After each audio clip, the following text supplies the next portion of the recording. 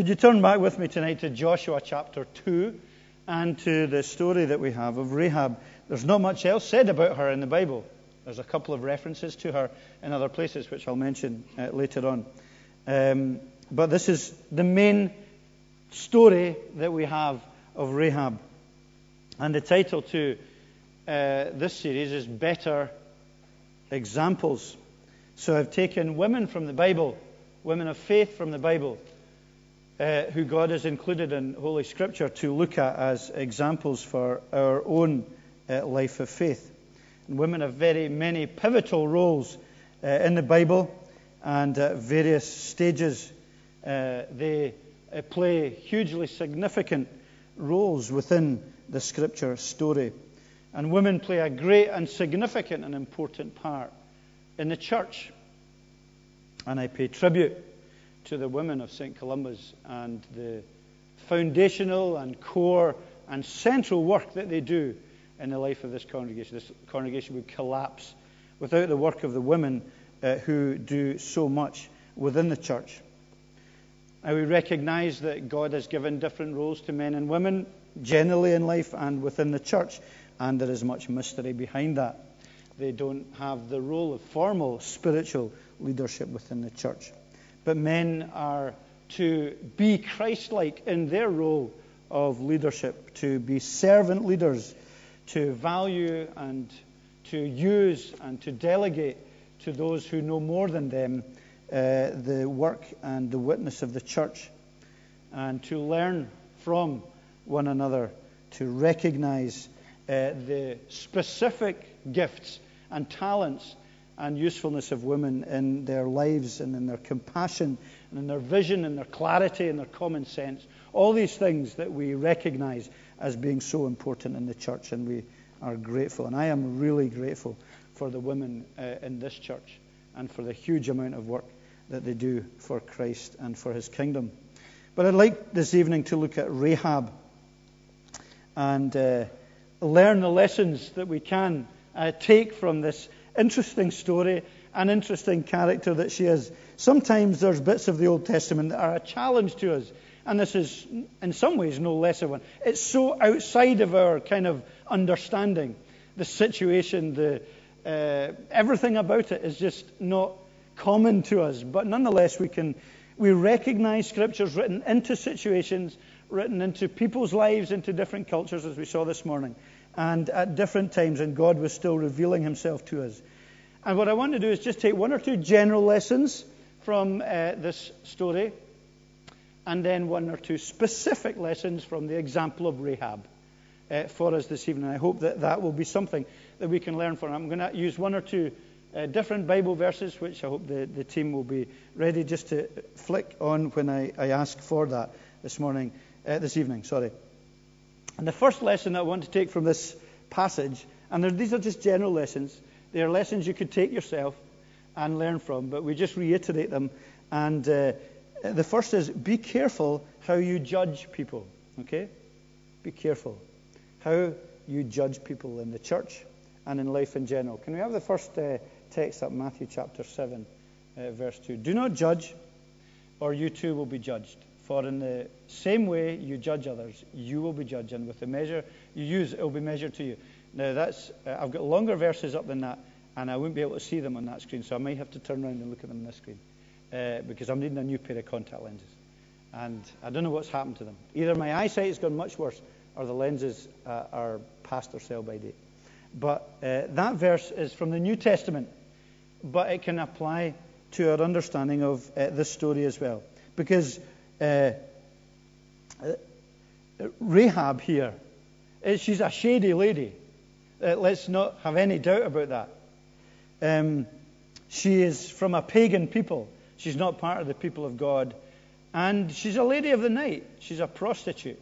She was probably an innkeeper. It seemed to be that in a lot of these cities, the inn would also be the house of prostitution, and the innkeeper would also sell her body for favors. And that is what she was. And we might ask, when we see that background, is that the raw material for a heroine of the faith? Well, God sees fit to recognize her as such. She's used here in a very practical way to save the spies that have gone from the people of Israel to spy out the land which God has promised them as an inheritance. She saves their lives. She tells them about the mental state of the people as the Israelites are coming. She's included, along with a couple of other shady ladies, in the genealogy of Jesus Christ and the line of Jesus Christ that were given in Matthew. And she's the only lady that's given some sentences in Hebrews chapter 11, that great roll call of faith. So the Bible sees fit to give her a significant place and to recognize her as someone who has come to a genuine faith. And her background is no barrier to that. And it mustn't be a barrier. And we mustn't judge people. We have to be very careful about how we judge people. Be careful how you judge someone who comes to sit beside you in church. Be careful what you think about them. Be careful before you make judgments about them, because you can't see their hearts, and I can't see their hearts. Or we might be able to smell them, and we might be able to know a little bit about their background, but we can't see their hearts, so don't judge them. Don't judge people that we see in the street. Don't judge people that we hear about in the newspapers. Don't judge people. And specifically, don't judge people as people of grace ourselves, because grace is the great leveler, and grace is what reminds us where we've come from and what we've been saved to. And grace is a reminder of our own hearts that God sees us and sees all the ugliness and the brutality and the ugliness of our hearts, and still loves us and redeems us and will forgive us as we cry out to him. Please remember that. Don't be quick to judge people. Be very careful to judge people's motives, to judge people's hearts. It's very easy in the church to do that. We're very quick to take sides. We're very quick sometimes to go into camps. Don't judge people quickly. But this is a related point also. Don't be a snob. The second verse, please, in 1 Corinthians chapter 1. Not many of you, this is where Paul's speaking about this, the foundation of the church. Again, very important for us. Not many of you were wise by human standards. Not many were influential. Not many were of noble birth. But God chose the foolish things of the world to shame the wise. God chose the weak things of the world to shame the strong. Now that could be about the innkeeper Rahab. It could be about the prostitute, couldn't it? That's who God has chosen. And we'll find very often in Scripture that these great words are words that remind us of the radical nature of the gospel and of the radical nature of God's way. Because he is a revolutionary and he doesn't dance to our tune. And he'll not fill the church with people that we think he should fill the church with. He'll not fill the kingdom with people that we think he should fill the kingdom with. He's going to fill the kingdom with sinners saved by grace who recognize that. And if you're hoping people will come into the church who are nice and balanced and correct and good and proper and upright and socially acceptable, then that will not be the case. We'll have an empty church because very often these kind of people don't need a Savior or don't feel they need a Savior. And we need to not be snobbish about that. Sometimes in the church we've seemed to focus on the intellectually elite or the socially or the culturally elite. That shouldn't be the case. We should be open and we should be Christ-like and we should be somehow reaching out to those who are in the gutters, because that's who Christ reached out to. That's who, not exclusively. He's not saying that others don't need redemption, but we mustn't be snobbish in our understanding, and Rahab is a great reminder to us of that. Grace again exposes snobbery, doesn't it? And legalism embraces it. Legalism embraces snobbery, embraces people who do the right thing outwardly, who act in the right way, who are upright and nice and good and moral. Legalism embraces snobbery. Grace is the great leveler and exposes it. Let us remember that God uses not great talent but great likeness to him. great godliness, and that will often come from those who recognize their great need and who have come to a living faith through Jesus Christ. So that's the second general point I'd like to make. The third point, general point I'd like to make, and you might not have even picked up on this, I don't know. Sometimes ministers bring up points that people haven't even thought of and isn't an issue with them. This is an issue for some people, and it's an issue for some people who like to wrestle with things in Scripture. And it is, can I tell you, not missing the point of the story. Don't miss the point of the story. Don't miss the point of this story. Now, some people are tempted to miss the point of the story because they get all hung up on the fact that Rahab lied. Now, what did Rahab do? She lied to the Jericho police to tell them that the spies had gone. And now then people get all hung up about, well, okay, is it right to lie? Can you have a white lie, or is it wrong to lie? Was she right or wrong? Was it a good or a bad thing? Would she be condemned for that, or is it okay so to do? Please don't get hung up on this debate because it misses the point. I was reading a commentary about this, Dale Ralph Davis, and he said it's a bit like a wife who spent a whole day in the house preparing a beautiful banquet for the dinner guests they're having that evening. She got it all in the fridge already, and her husband comes home. She takes him over to the fridge and opens the fridge and says, look at the work I've done and everything that is ready for tonight. And he just says, well, the top of the fridge is a bit dusty. It could do with being cleaned. She's missed the point, hasn't he? He's missed the whole point of what she's done and what she's been doing and what she's been involved in. He's looking somewhere else, in the wrong place.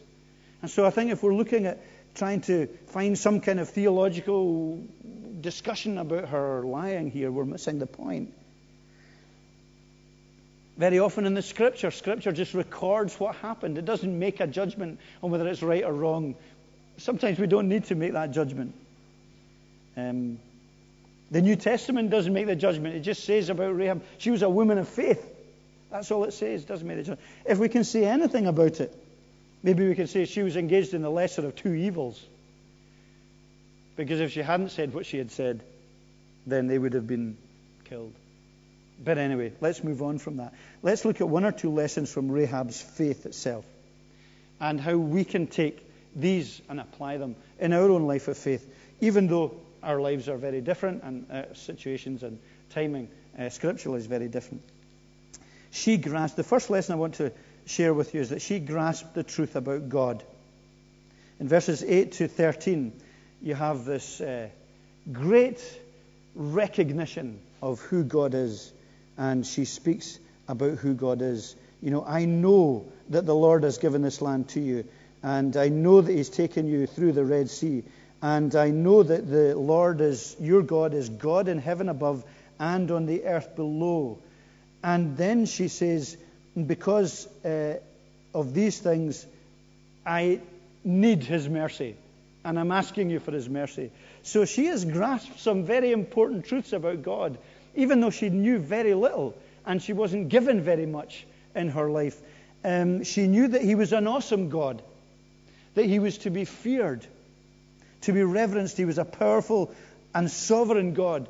She knew He was the only God, that He was this great God of the universe. But she also was aware of His mercy, of His being a redeeming God, of His being a God who loved people and who took His own people out of slavery and into the promised land. And she was throwing herself upon this God. So she grasped the truth about God. That's pretty good insight, isn't it? It's pretty good insight for the lack of real biblical knowledge that she had been given. She grasped that He was a great God, that He judged sin, but He was also merciful, and she could put her trust in Him. Now, we're sitting here this evening comfortably, go through another Sunday. We've got the Bible. We've got the finished Bible. We've got the work of Jesus Christ on the cross. I wonder if we see as clearly as she did. Do we recognize this awesome God? Do we believe in an awesome, glorious God, a God who judges sin, but also a God who is great in mercy? Or do we simply love the soft mercy story and have let His greatness go as we live our lives? She grasped the truth about God. But she also acted, didn't she? She acted on her convictions She was the one who knew about this God. She recognized this God was to be feared and to be not to be messed with, and yet who could save her. And so she acted on that by doing what she did, by hiding the men, by telling a lie on their behalf, by letting them down the window, and by asking that they come back and redeem her and her family when they came back. Now that was really risky, but she acted on her convictions, and it's great. It's a great story. She didn't have much knowledge, but she acted on that knowledge, and that's a great thing. We know a lot today, don't we? We've got innumerable numbers of books and internet access to biblical stuff and to stuff about God, and we know about his character, and we have great theological insight, and we have the finished word of God and all these things. But does it in the same way inspire obedience? Her knowledge, little though it was, inspired this act of obedience on God's behalf.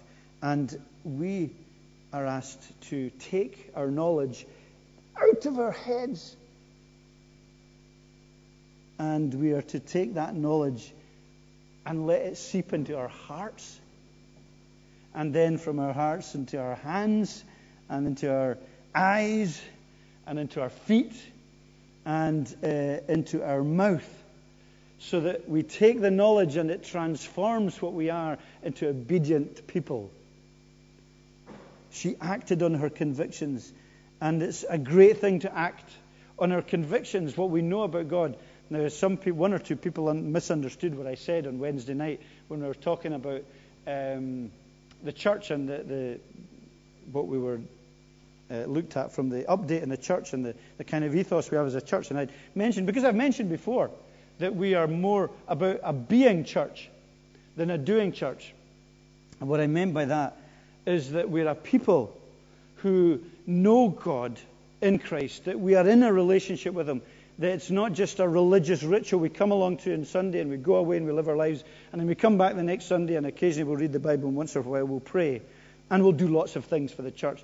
What I'm saying is that we're a being people because we're in a relationship with Jesus Christ, and we're in a relationship with one another, and from that knowledge and prayer and life stems our activity, and stems our obedience, and stems what we do.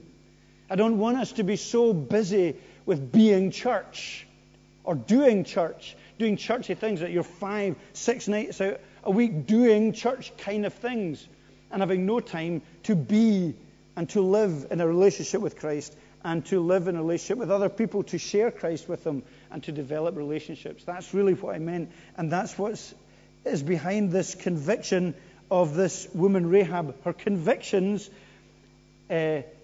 triggered her obedience. And so our conviction should trigger our lives and our obedience to Jesus Christ. Faith without works is dead. James 2:25, that's the next verse that's for the screens. Remember that verse. It's a well-known verse in Scripture, and it might or it might not come up, so I'll just keep talking until maybe it does come up. If the team have fallen asleep up there, they may have done, or can it not come up? Forget it. I've run out of things to say. James chapter 2 tells us that faith without works is dead. Okay? Remember that. Remember. What? Oh, that is. Oh, I'm really sorry. I can't see it.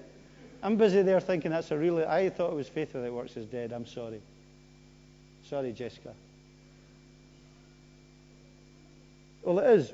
Faith without works is dead, but there's the bit about Rahab before it. See that?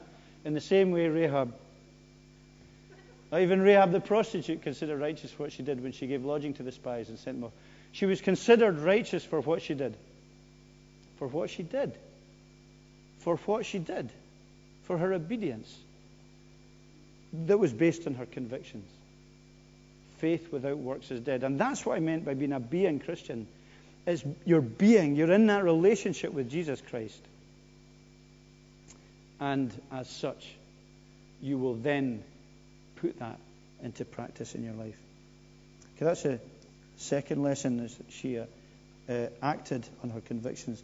And the third lesson, I guess it's related to this, is that she showed bravery.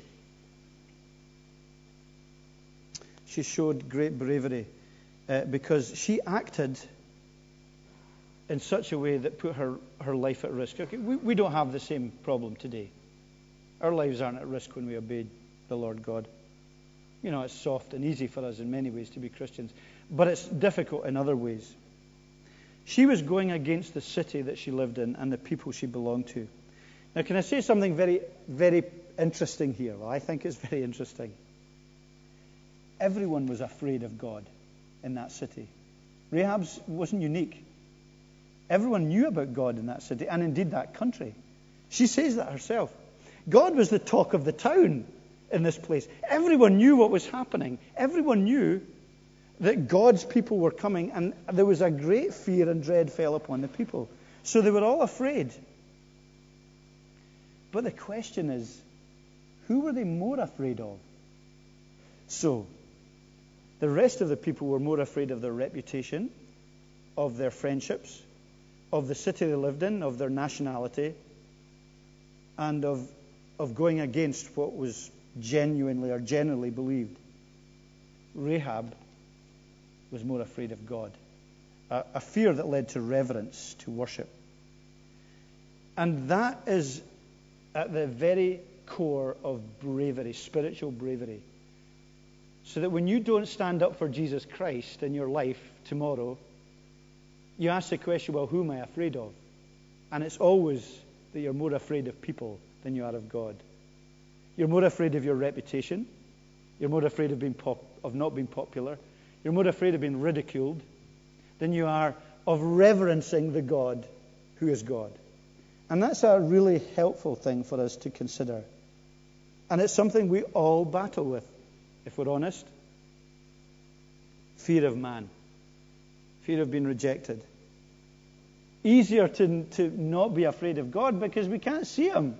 And as far as we can tell, he's not going to put a bolt of lightning down if we don't stand up for him, even though we recognize it as being wrong. And the Bible is full of these things, these encouragements not to be afraid. Now, I believe you'll be afraid because I'm afraid all the time. I'm afraid of not being popular, afraid of not being accepted, afraid of being ridiculed, afraid of not being able to answer people's questions, afraid of their arguments, afraid of failure, afraid of all of these things. But if we reverence God, then we are able to go to him to take away our fear. Can I have some of the next verses up, please, and I'll not give you a hard time this day. Be strong. Even in Joshua here, he was telling his own people, be strong and courageous. Don't be afraid. Don't be discouraged, for the Lord your God will be with you wherever you go. So God says, don't be afraid because I'm going to be with you. Can I have the next one? Which is, Jesus immediately said to them, take courage, it is I, don't be afraid. You know where the story? I think it's the story of the storm and Jesus walking in the water. Take courage, don't be afraid, it is I. And the other one, is there another one? From 1 Corinthians 16, be on your guard, stand firm in the faith, be courageous, be strong. These are really strong divine promises and encouragements to show bravery in our lives. And when it's not, don't be afraid of being afraid. There's nothing wrong with fear.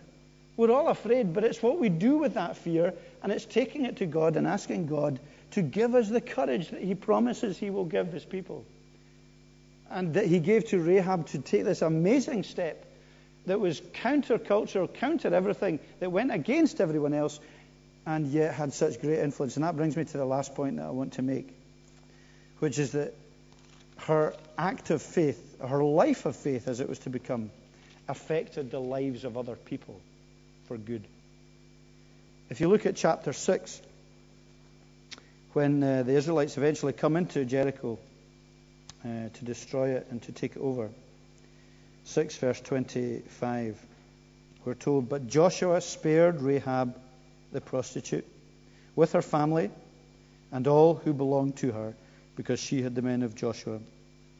She had the men Joshua had sent as spies to Jericho, and she lives among the Israelites to this day.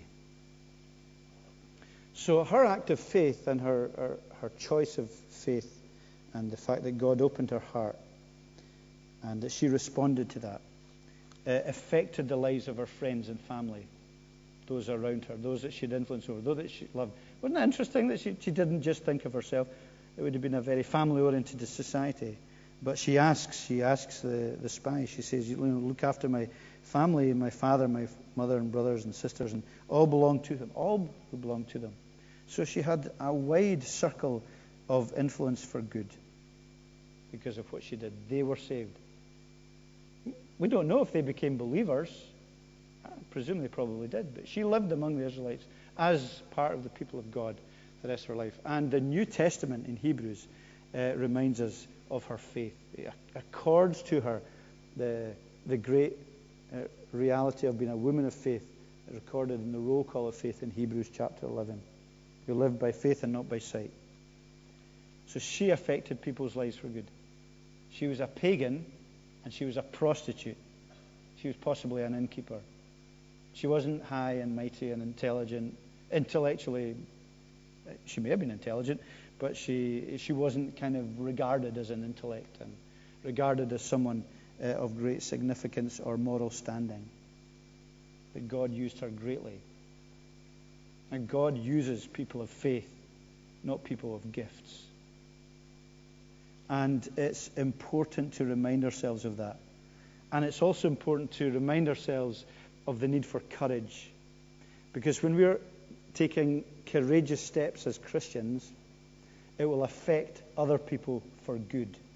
When we fall back in fear, and when we're silent, or when we don't rely on the Spirit, and when we're going our own way, then there can be untold consequences for bad for the people that were influenced by us, who don't see the God that promises, and who don't see the faith that He gives, and who don't see His grace that transforms our lives. So you have a circle of influence. I don't know how big it is. I don't know how big your circle of influence is. I don't know how many people that you influence for good, or influence potentially for good or for ill. But you're not an island, and I'm not an island. And our lives, our responsive faith affects the people round about us, whether it's in school, or whether it's in university, whether it's in your workplace, whether it's in your homes, or in your neighborhood, or wherever it is. Christ wants us, not by human standards, but He wants us in His strength to be influential. And if Rahab, the pagan prostitute, can be, in her day and generation, why can't we be with what we have? He has gifted us so much. We are joint heirs, as we saw this morning, with Jesus Christ. We are part of His kingdom. And as we act in obedience and act with courage on what we know and what we've been given, and rely on His Spirit and His grace in our hearts, we can make a great difference spiritually for good. And you need to do that here. You need not to rely on other people to make the difference. You need to make the difference. You're the ones with a circle of influence that's significant and important. You're the ones who can share Jesus Christ at a day-to-day basis. You're the ones who need to be being. And when you're being on the basis of what you know and what you've experienced of Jesus, and you obey Him and you're courageous, then He will bless and affect the lives of others for good. Wouldn't it be terrible to get to the end of our lives and have a roll call of people who have been negatively affected by our life? Maybe people who come up to us at the end of our lives and say, "Oh, that's amazing. I didn't even know you were a Christian. And I've known you for 40 years. So you never told me about Jesus Christ. You never once mentioned how significant He was. We've been friends for all these years. And you said you loved me, but you never once told me that I would meet Him one day and that I would never get into a relationship with Him without Him taking my sins. And I'm now outside of Him eternally." It's so significant who we rub shoulders with, because as God is the one who is sovereign over all these things, He's put you into these places, and He wants you to share the great good news of the gospel. So may the life of Rahab, the pagan prostitute, the shady lady who's in the roll call of faith, may she be the one who inspires us by his Spirit to live a better, a more courageous, and a bolder Christian life. We'll pray. Let's pray. Lord God, help us, we pray. We thank you for Rahab. We thank you for her life. We thank you for her witness. We thank you for her faith. And we thank you that you've chosen to record her in Scripture, much against what maybe some people would think would be an acceptable witness or example to others, role model maybe. But Lord, we thank you that she's a perfect role model, perfect. And may we be those who recognize that in our own lives as we admit and see our own sin and our own need, and yet see the great and glorious redemption and forgiveness that God offers us through Jesus. And by his grace may we be transforming and transformational in our lives. So help us in these things, we pray, for Jesus' sake. Amen.